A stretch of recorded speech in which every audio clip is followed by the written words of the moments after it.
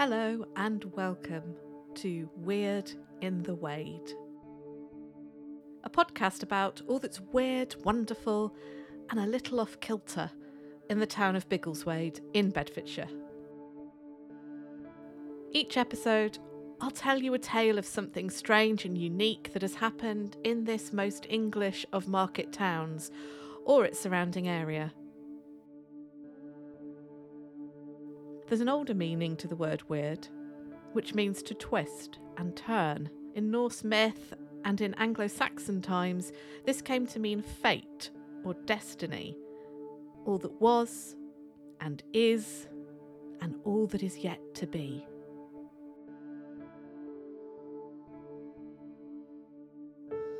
Whether it's tales of ghosts or flying saucer hoaxes, the big cat of Biggleswade, or the pot and poisoner, curious social history, or the Great Swan Mystery of 1935, we'll follow all the twists and turns and uncover fascinating stories that will speak to you today, wherever you are in the world. Welcome to Weird in the Wade.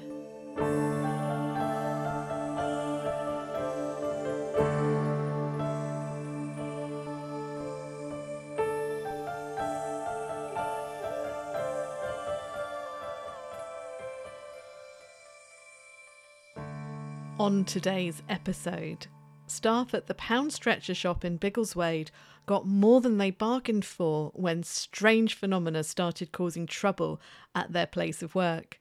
I want you to imagine, if you can, just for a moment, that you're one of those members of staff. Our story begins with small things. That feeling you get that you're not alone, even though you know you are. You know the feeling. Like someone is watching you from that shadowy corner, from behind you, or through that open doorway. The hairs on the back of your neck prickle. You turn your head slowly, reluctantly. You don't want to, but you have to look. And then when you do, there's no one there. Imagine this is happening to you again and again, day after day, in your place of work, at this high street shop. You like working there. Your colleagues are great, the customers, well, there's good and there's bad. It's work. It pays the bills. You enjoy it. But it's not long until other things start happening. Strange, unsettling things. Whilst you're alone in the shop, you hear a voice calling out to you. So you check, but there's no one there. Another day, you hear crying coming from another room. And when you get there, the room's unoccupied. These things are unnerving, baffling even, but they're things you can probably tell yourself are just your imagination, right? But it doesn't stop there. Doors often close by themselves, even trapping a colleague in the office. You arrive to work in the morning, opening up the shop to find stock all over the floor, like a child has been playing in the shop overnight, tossing toys here and there without a care in the world. Yet the shop was neat and tidy when you left it the night before. And your colleagues swear they aren't pranking you because they're experiencing these things too. Some of them are really scared. What do you tell yourself then? What do you tell yourself when these things just keep getting stranger and stranger and harder to explain? When going into work feels like being in a Ghostbusters film? What would you do? Hand in your notice? Laugh it off?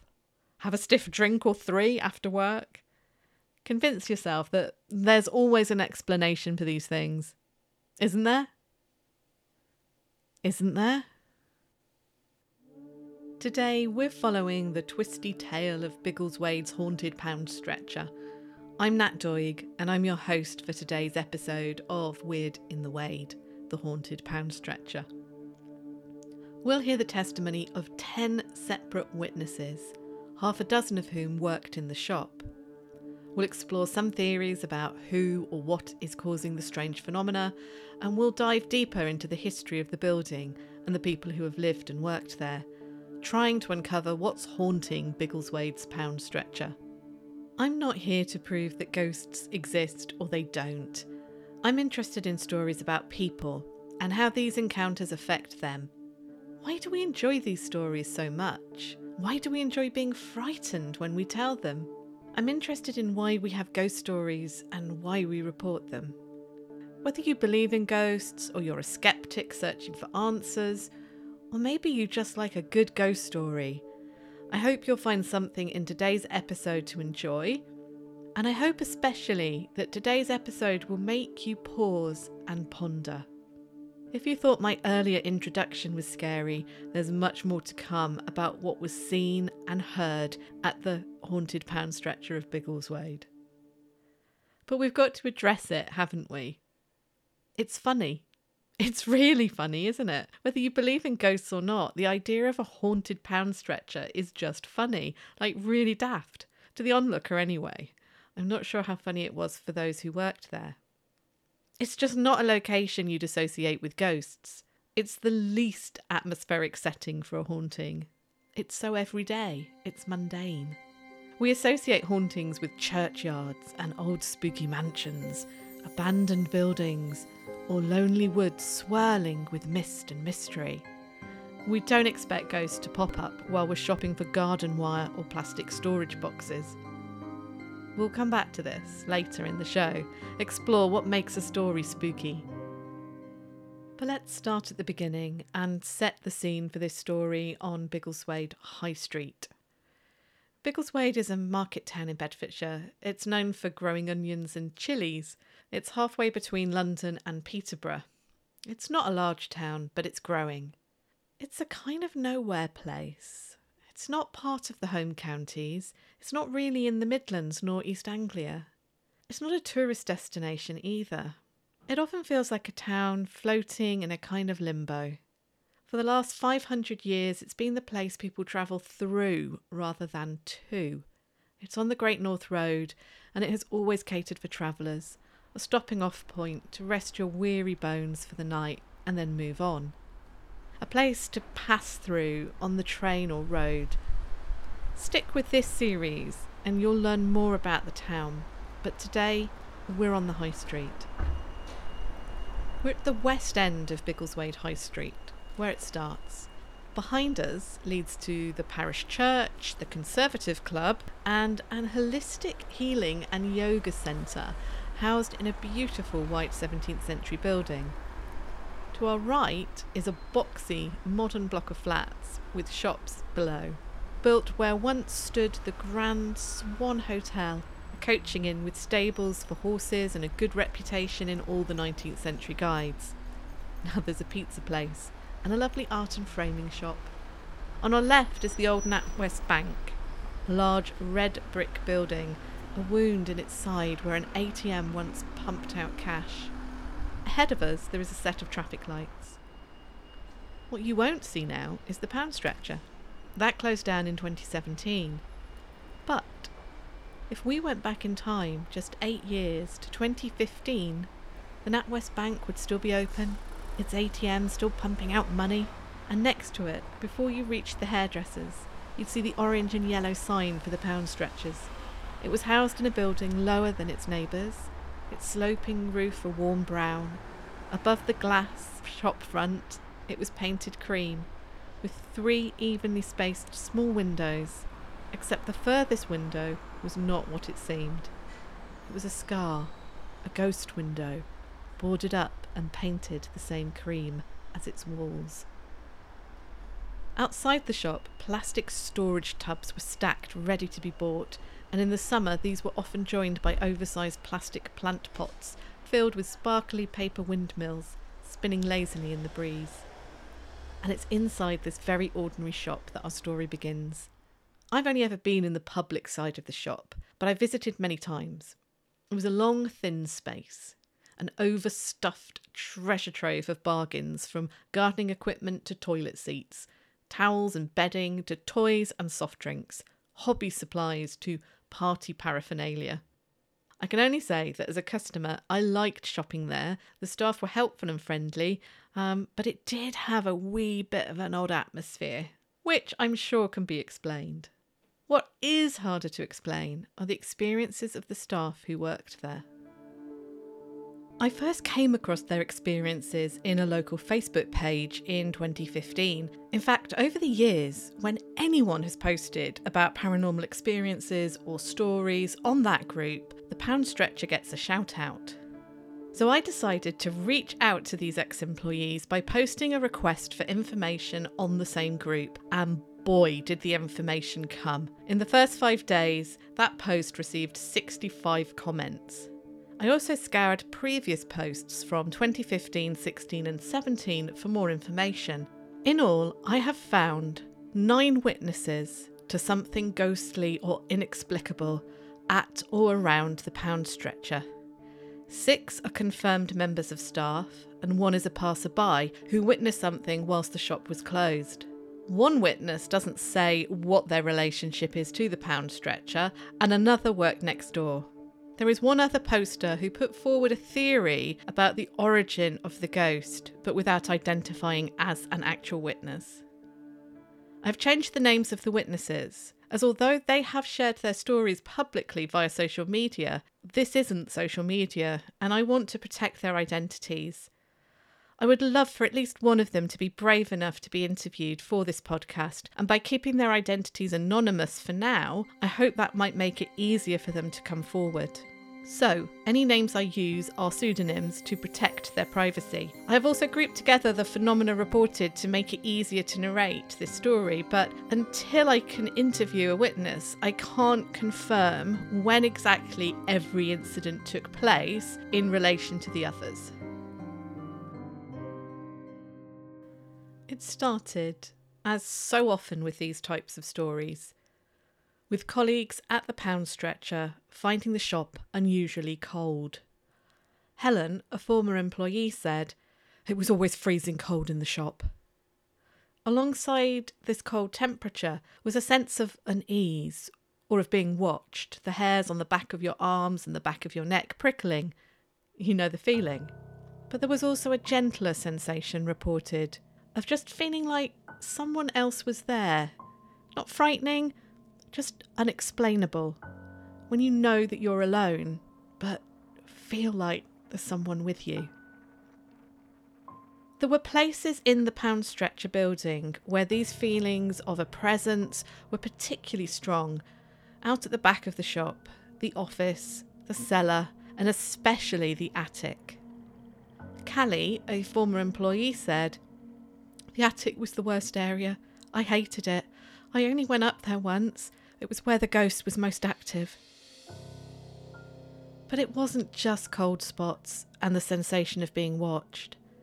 Mary, who also worked there, described hearing voices. She described hearing someone call for her from the back storeroom. She thought it must be one of her colleagues, but when she got to the top of the stairs to see what they wanted, there was no one there. No one had been calling her. I have also read reports that footsteps were often heard on these stairs when no one else was in the building, when no one could have been walking on them. And I can report, having sat upstairs in what was once this area of the shop, these stairs are exceptionally creaky. You can hear if someone is walking on them. But more about how I got to witness this later in the episode. It wasn't just voices and creaky stairs though. There were the reports of crying being heard coming from a back room. Imagine it, if you will. You're in the shop. It's closed for the day. You're cashing up, tidying, ready for tomorrow, thinking about what you're going to have for tea tonight when you get home. But just as you're about to head out, you hear a sound. A strange keening noise. It's like it's coming from one of the storerooms. It sounds like crying. But how can it be when you're alone? Maybe it is a child crying as they pass by on the high street and the sound is just echoing echoing strangely through the shop. Sound can do that, right? You tell yourself that's it. But the sound persists. But it doesn't move away or stop like it would if it was a child passing by. You want to go home, but you can't look up whilst you can hear that sound. What if it's an animal trapped? Oh God, you can't lock it in overnight. You don't want to, but you walk closer to the storeroom and listen. The noise is getting louder as you approach. It's definitely coming from that storeroom. You think of the horror movies, when you groan at the girl who goes into the basement. Why do they do that? But this isn't a film. You go a few more paces forward, ever so slowly. Stand on the cold stone floor and listen. It's quiet for a moment. You breathe out. Maybe you imagined it. You're about to turn and head back when you hear it again. Louder. It's definitely coming from the storeroom. You pad over to the door quietly, holding your breath. It's like you don't want whatever is in there to know that you're here. All the while, the sound is getting louder as you get closer. You stop outside the door, and the sound stops. That's almost as bad as when it was getting louder. Then there, it starts again. Your heart races. You put your fingers around the cold metal of the door handle. You calculate how quickly you can open the door and switch on the light. In one swift move, you do it. And nothing. The noise stops. The room is full of boxes of unopened stock, stacked where you would expect them to be, stretching back into the room. You don't want to go in and investigate, but you do, heart thumping. You inspect the room, but there's nothing out of place. There's no child or adult or animal in there. It's completely empty of life. How would you feel after that? Would you want to go back into work the next day? And if hearing voices and feeling watched wasn't enough, there were the lights flickering on and off, especially in the men's toilets. Yet there were no men working there at the time, so no one would be switching the lights on and off in there. Manipulating lights is one thing, but our witnesses described stock falling from the shelves. They'd arrived to open up in the morning to find things all over the floor, toys strewn along with beddings and cushions. Items secured the night before, somehow, overnight, could work themselves loose and throw themselves off the shelves. It seemed impossible. I imagine it was also bloody annoying. Yet this messing about with stock wasn't just happening overnight. Callie says, literally, items would fly off the shelves in front of her, in broad daylight, and in front of other witnesses. Becky, another witness, says she saw bags of sweets flying. Callie describes a jar of coffee that flew off the shelf. Related to these incidents, when they occurred at night, was the burglar alarm being set off. There is mention that after the alarm went off one night, for no apparent reason, there was some footage captured. I assume on CCTV. This footage is a mystery though. All I know is that it was so frightening, it terrified the manager witless. I'm yet to find out what was on this footage. If you know what the video showed, please reach out to me. I don't know if it was the same manager, but two witnesses speak of doors closing by themselves when there was no other person present, nor a breeze to close them. And on one occasion, a door shut, locking the manager alone in the office. Apparently, at first, they thought it was a prank, but Mary says no one was playing a joke on the manager. The door just locked completely on its own. One other report is of an upstairs window closing and opening by itself, and I wonder if this has anything to do with the window that was boarded up at the Pound Stretcher. I'm looking at Google Street View from 2008 until the Pound Stretcher is closed in 2017 and the building was sold. The window is boarded up. In 2008, the boards look new, by 2009, it's looking a bit grubby and worn, and by 2012, it's been painted over the same cream colour as the walls. I sat next to this once boarded up window in late March 2023, and the fittings of it and the frame and catches are clearly very old. Images can be seen in the show notes and on our blog at weirdinthewade.blog. More on my visit later. So far, these statements have followed a pattern familiar to anyone interested in hauntings and in particular poltergeist activity. Whether you believe that ghosts exist or not, when people report strange experiences, they can be grouped together by phenomena. And a poltergeist, which in German means rumbling ghost or noisy spirit, is categorised as an experience or activity involving physical phenomena such as items moving and sounds being heard. Poltergeist hauntings usually follow a trajectory of phenomena which is something like this: cold spots or temperature changes, the sensation of being watched or not being alone, inexplicable sounds being heard, and in our case, footsteps, voices and crying. Items moving when out of sight, which can develop into items being thrown or flung whilst witnesses are present. Doors being shut or locked, or heavy objects being moved. Then electrical systems being tampered with, whether it's lights or burglar alarms. Often in these types of cases, the activity is associated with an adolescent or with an older woman, as if the poltergeist has fixated on an individual person. In our story, we don't know if one person over another felt like they were being targeted, but we do know that the shop employees who have shared their stories are all women and ranged in ages, I'd estimate, as from quite young 20s to slightly older in their 40s. Often the list that I've just outlined is the only type of activity reported in a poltergeist case. And again, I'm making no judgment here on what a poltergeist is, but I am reporting what was witnessed and what researchers who are both believers and skeptics have categorised together as poltergeist phenomena.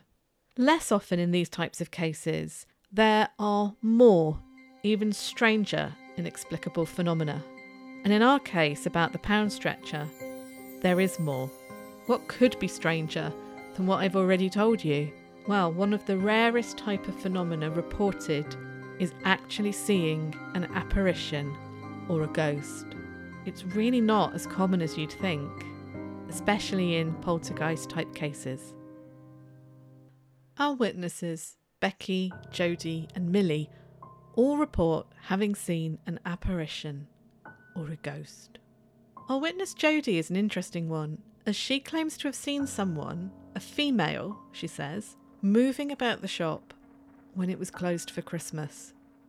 At the time, she thought it was odd, but had no idea that the shop was reportedly haunted. She came forward when she saw other people talking about it online. Becky, who worked in pound stretchers, says that she saw the ghost of a young girl on the back stairs of the shop. And she's not the only one in her family who claims to have seen the apparition. Becky's uncle, who worked in the building years before when it was a furniture shop, also saw the ghost of a young girl there, just like she did.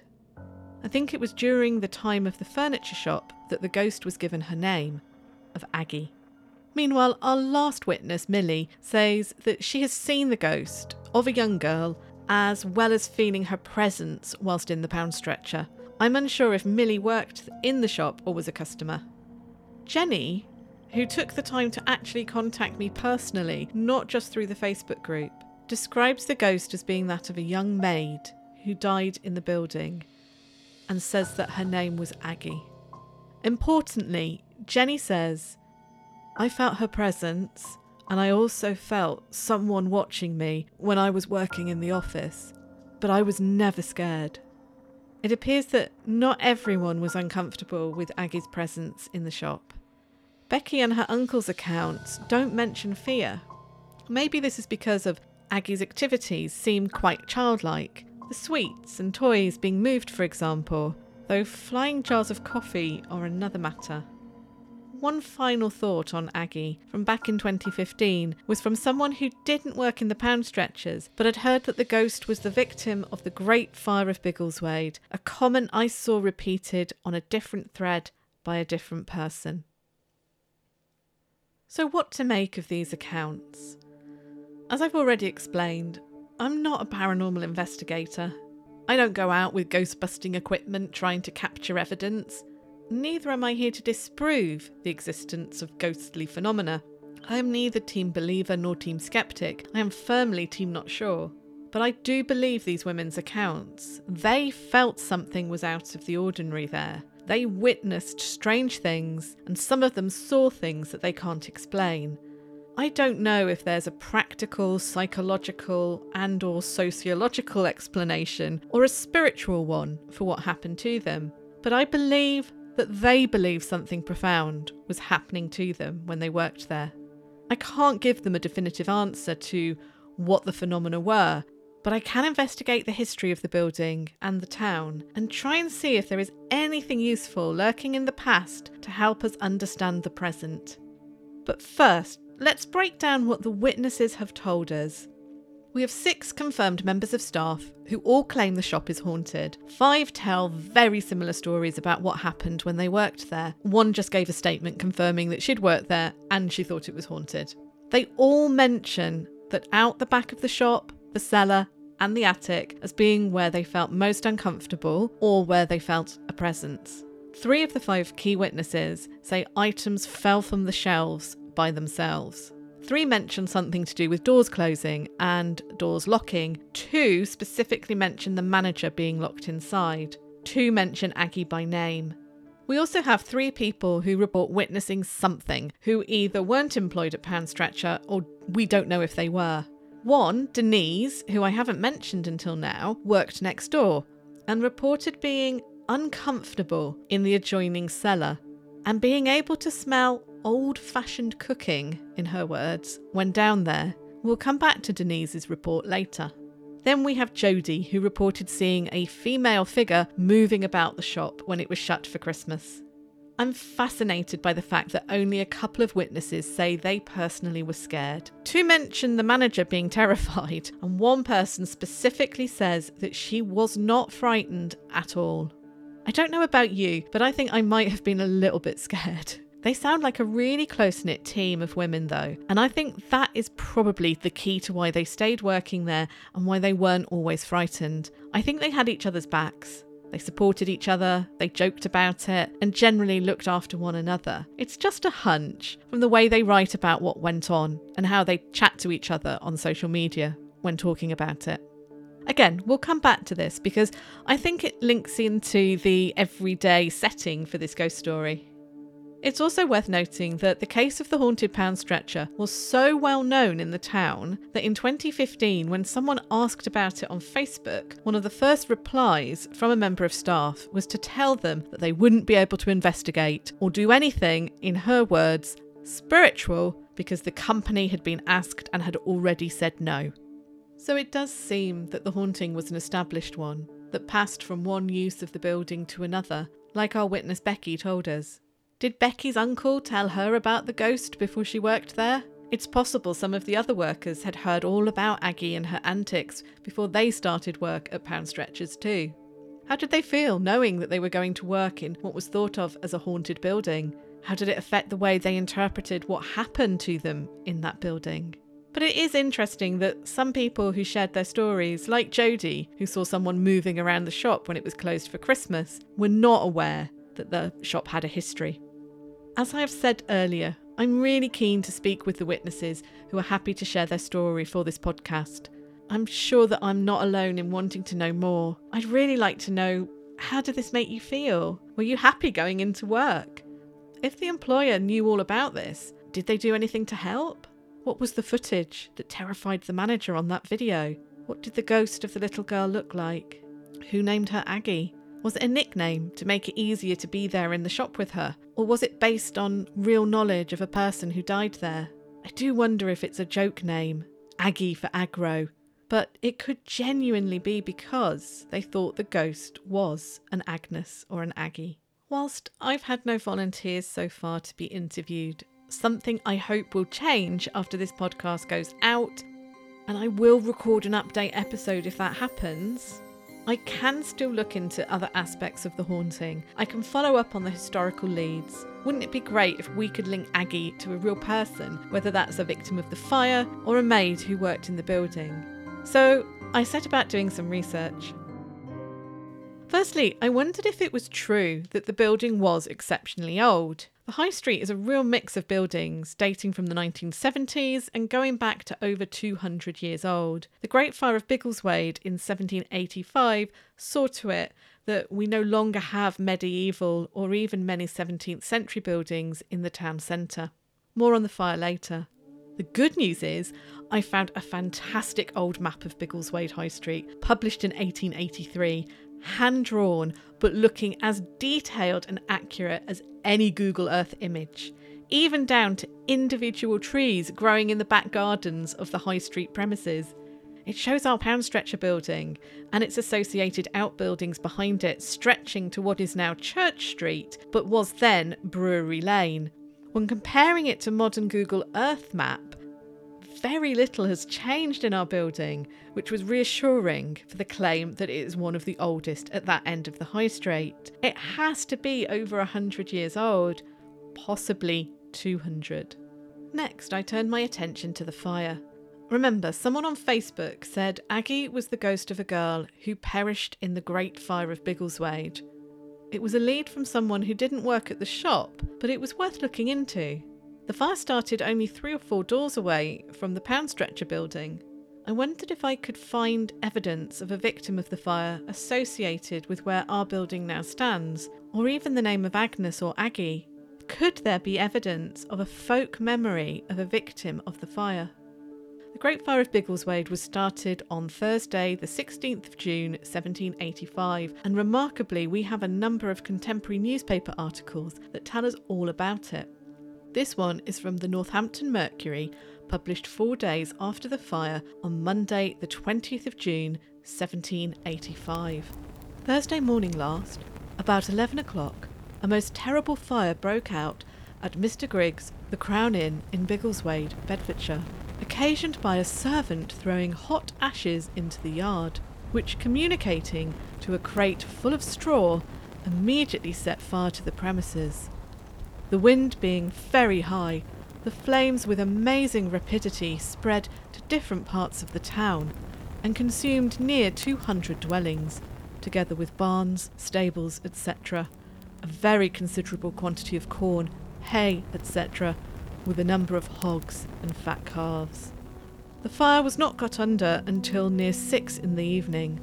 Loss must be very great, as many of the principal houses and inns were burnt down.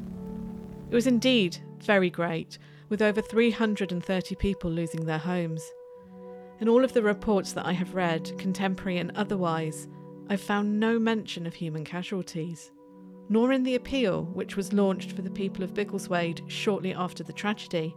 The appeal mentions loss of property and the insurance shortfall, but does not mention loss of life or orphaned children, which surely, if there had been, would only have helped the appeal if mentioned. The newspaper fire reports of the time, and they gave over whole sections to just fire reports because they were so frequent and that terrible. These reports usually do mention when there has been loss of life. In fact, many will mention the number of deaths, those injured, and whether they're expected to survive or not. So I can only say that the evidence is pointing towards there being no immediate casualties of the fire. But to double check, I went through the burial records for St Andrew's Church, Biggleswade, for the year of 1785. There were about 63 deaths that year. Only one is in June, and that was almost a week before the fire. One death may seem quite low for the month of June, but July only has 2 deaths. The vast majority of deaths occur in the winter months, which is understandable, for it's the case even now that heat waves withstanding, many older people die in the winter months of flu and, of course, most recently COVID. Back then, with no modern medicine, winter was a treacherous time. Obviously, people may have died later because of the fire, if they were injured, or because of disease related to the stresses of being made homeless. But thankfully, it is looking likely that no one actually died in the fire. When you think that there were only 6 recorded deaths in the Great Fire of London a century before, it becomes more believable that there were no human casualties in Biggleswade, especially as the fire started in the middle of the day, when people were awake and maybe away from home working in the fields, for example. This does mean that if you believe in ghosts and that they're the spirits or apparitions of people who died, then this theory that a victim of the fire is haunting the pound stretcher looks to be off the cards. This doesn't help us get to the bottom of what was going on, but it's nice to put a rumour aside. And it's not surprising that this was a theory. Every child in Biggleswade is taught about the fire. There's a plaque commemorating it at the rebuilt Crown Inn. Its impact on the town was terrible. So much so that even after 200 years it is remembered by the townsfolk and would spring to mind as the kind of tragedy that could cause strange and unexplained phenomena centuries later. But there was another theory. At least 2 people who worked at the shop claim that the ghost is called Aggie and that she is the spirit of a young girl who was a maid. And this lead seemed also possible to research. Well, on the surface it did. If I could find an Agnes or Aggie or a young maid who worked or maybe died in that building, then could she be our ghost? Or could she be the folk memory that gave a name and a shape to the strange experiences?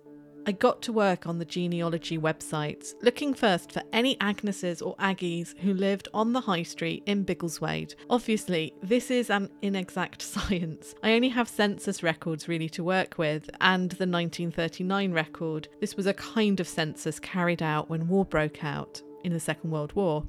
These are the main resources that not only include addresses, but also the names of all who are present in that address, not just the head of the household. But they are just once a decade and just a snapshot. To make matters even more complicated, the numbering of Biggleswade's High Street has changed a few times, and definitely in the first decades of the 20th century. But all of this numbering confusion did throw out an interesting and spooky fact.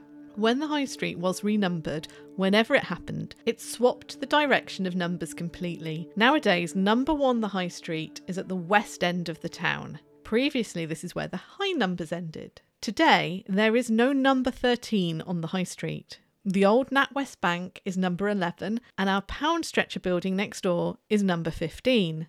If whoever designed the numbering hadn't been superstitious, pound stretcher would have been 13 the High Street. But back to the 19th century pound stretchers building. It was possibly 81 or 83 High Street.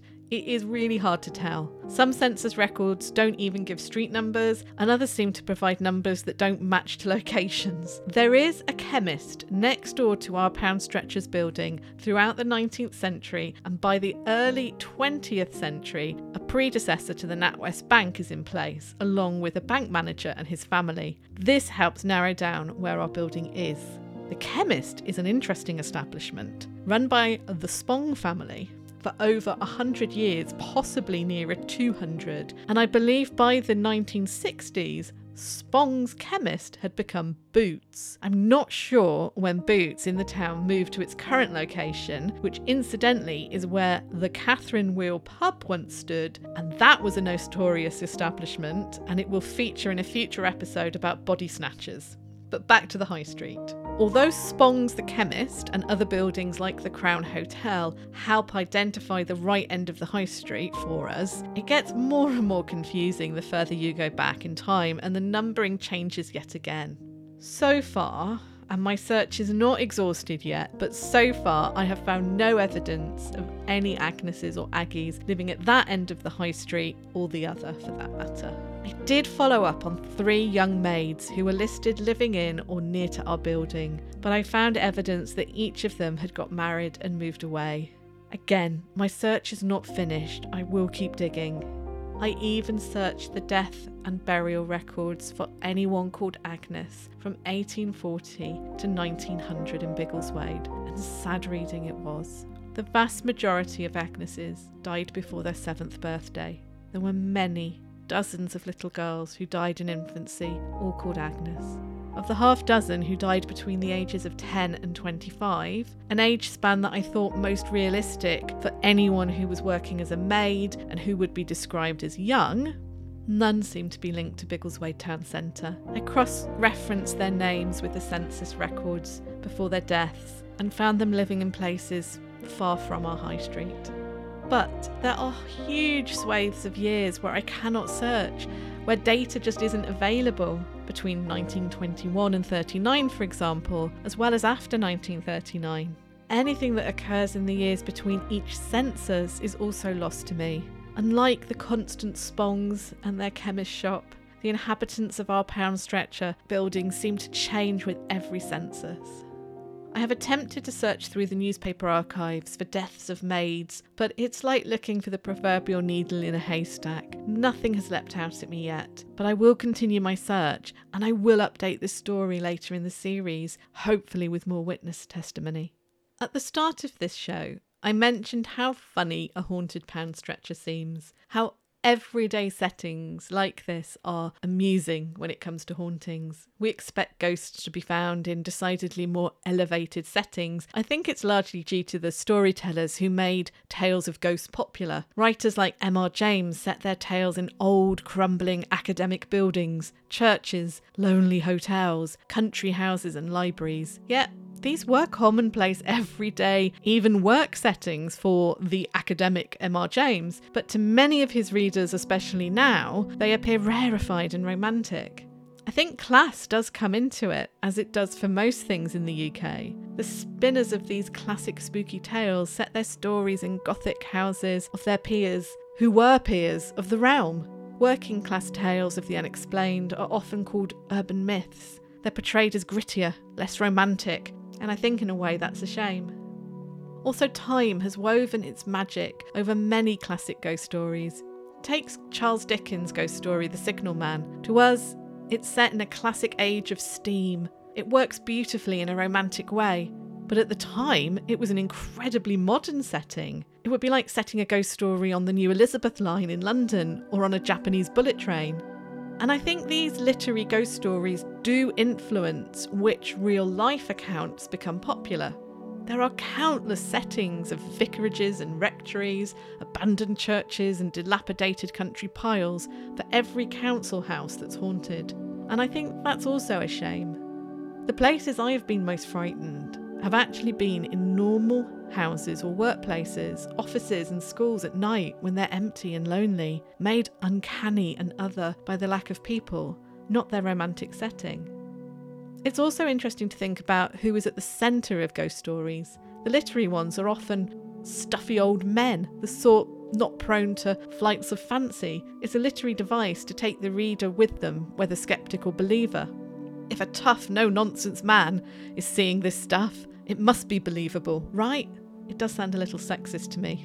There are some superb ghost stories with women at their heart, The Haunting on Hill House, for example, but they're often unreliable narrators. I could start a completely separate podcast looking at gender and ghost stories and real-life sightings, but I don't have time. When it comes to actual real-life reported phenomena, in 2015 a US study showed that slightly more women than men said they had seen or been in the presence of a ghost. 16% of men said they had, contrasted with 20% of women. Women are often thought to be at the centre of sightings, especially poltergeists. And here we have a team of all women caught up in some really unusual phenomena. I wonder how the dynamic of that team both helped them through the ordeal and affected the way that their story is reported to the wider world. Hopefully what this story will have shown is that nothing is ever as it seems. A pound stretcher on one hand was an Aladdin's cave of bargains with modern lighting, a grubby carpet and fairly drab decor. But it was also an old building with history dating back at least 150, possibly 200 years, built on top of an even older building that was burnt to the ground in a terrible fire. Even the mundane can sit within a rich historical context.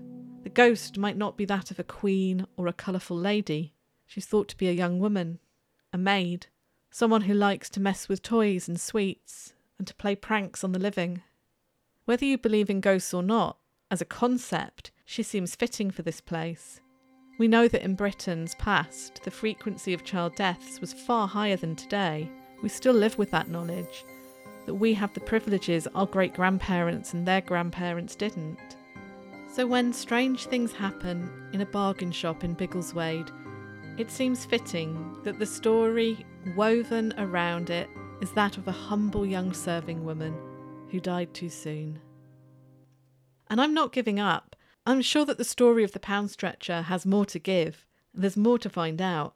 I'm hopeful that a former employee will agree to be interviewed for this podcast. You don't have to be recorded, but it would be great if someone was willing to do that.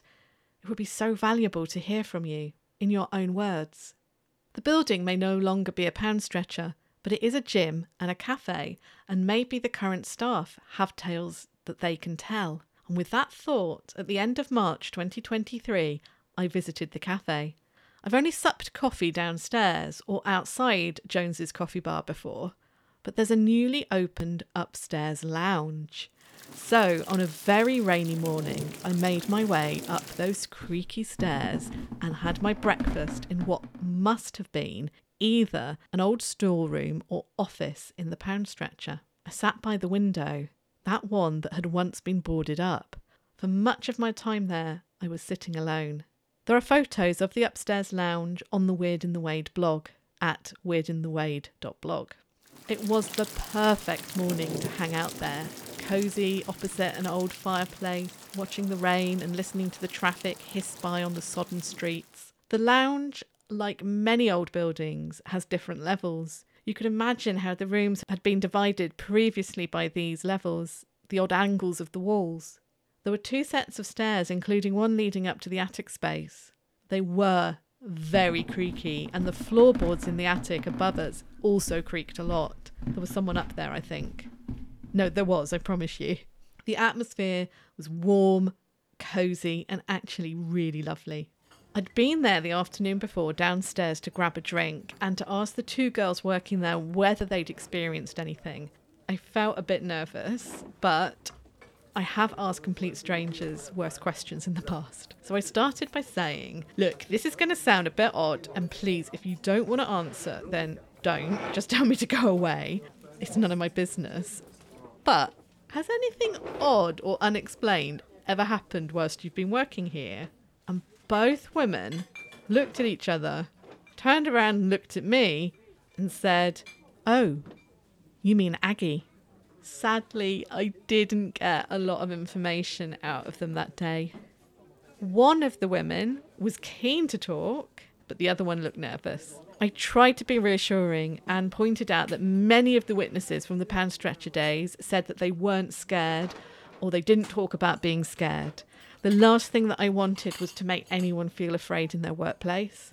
They told me that odd things do happen, though mainly reported by other staff. There's a whole gym and studio type room spread out across the whole building, including all the outbuildings and maybe even the attic space. So there are a lot of different staff in that building. All that the 2 women I spoke to could say was that yes, everyone working there was aware of Aggie, though they were both genuinely surprised when I mentioned how far back records of this haunting went, all the way back to the furniture store. Apparently, any mishap or strange thing that happens in the coffee shop is put down to her. If the coffee machine breaks, bags of coffee falling off the shelves, that kind of things. So there's definitely more to explore here. Though sitting in that beautiful lounge, eating a fresh from the oven croissant and hearing the distant calls of a workout instructor, I really wasn't picking up on any unpleasant or spooky vibes. But it's a fantastic space to grab a coffee and have a bite to eat. And who knows, maybe Aggie will be curious and keep an eye on you. I will definitely be back. And finally, there is one other aspect of this story that I have yet to explore with you today. It's something that we'll have to come back to because it is huge. You remember that one of the places mentioned in our pound stretcher that was considered to be particularly spooky was the basement. Well, it's not just any old basement, because the basements below the shops in Biggleswade town centre hold a secret. A secret that gets argued about even more often than the haunted pound stretcher gets mentioned when anyone asks about paranormal experiences. Underneath Biggleswade's town centre, below the market square, the shops on the high street, the church, and even leading down to the river, there are a series of tunnels. The reason for these tunnels, their uses, are shrouded in myth and urban legend. There are tales of monks, smugglers, highwaymen, and even convicted body snatchers. Most of the entrances to this network of tunnels are now bricked up, but there are reports of children back in the 60s and 70s running through them and exploring before they were closed. Those who work in the buildings that have these bricked up entrances to the tunnels often describe them as creepy and frightening, and as a source of general strangeness. Remember Denise working the building next door? She said the cellar also had a bricked up tunnel, and it was at that tunnel entrance that she would feel uncomfortable, and it was where she would smell what she described as old-fashioned cooking. Could these tunnels hold a clue to some of the strange phenomena experienced in Biggleswade, including the Pound Stretcher? Throughout this season of Weird in the Wade, we will come back and examine the stories associated with these tunnels, as well as trying to get to the bottom of what it was really like to work in the haunted Pound Stretcher. And certainly, it's only the beginning, so stay tuned for each episode to find out more. But next time, we'll be tackling something a little different. UFOs, or as they were known at the time, flying saucers. Why was it that for a short while in 1957 and 58, Biggleswade was the flying saucer capital of the world? Next time on Weird in the Wade.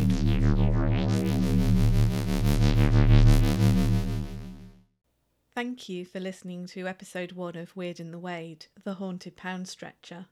I'd also like to thank the witnesses who shared their stories with me on social media. If you have a story that you want to share, please contact me through social media or the blog. Just search Weird in the Wade on Twitter and Instagram, or go to weirdinthewade.blog. A special thank you to the Uncanny community for their support online over the last few months. This podcast would not have happened if it hadn't been for the Uncanny convention back in March. This episode was researched, written and presented by me, Natalie Doig. I also created some of the sound effects. Theme music is by Tess Savagir, and additional music and sound effects are by Epidemic Sound.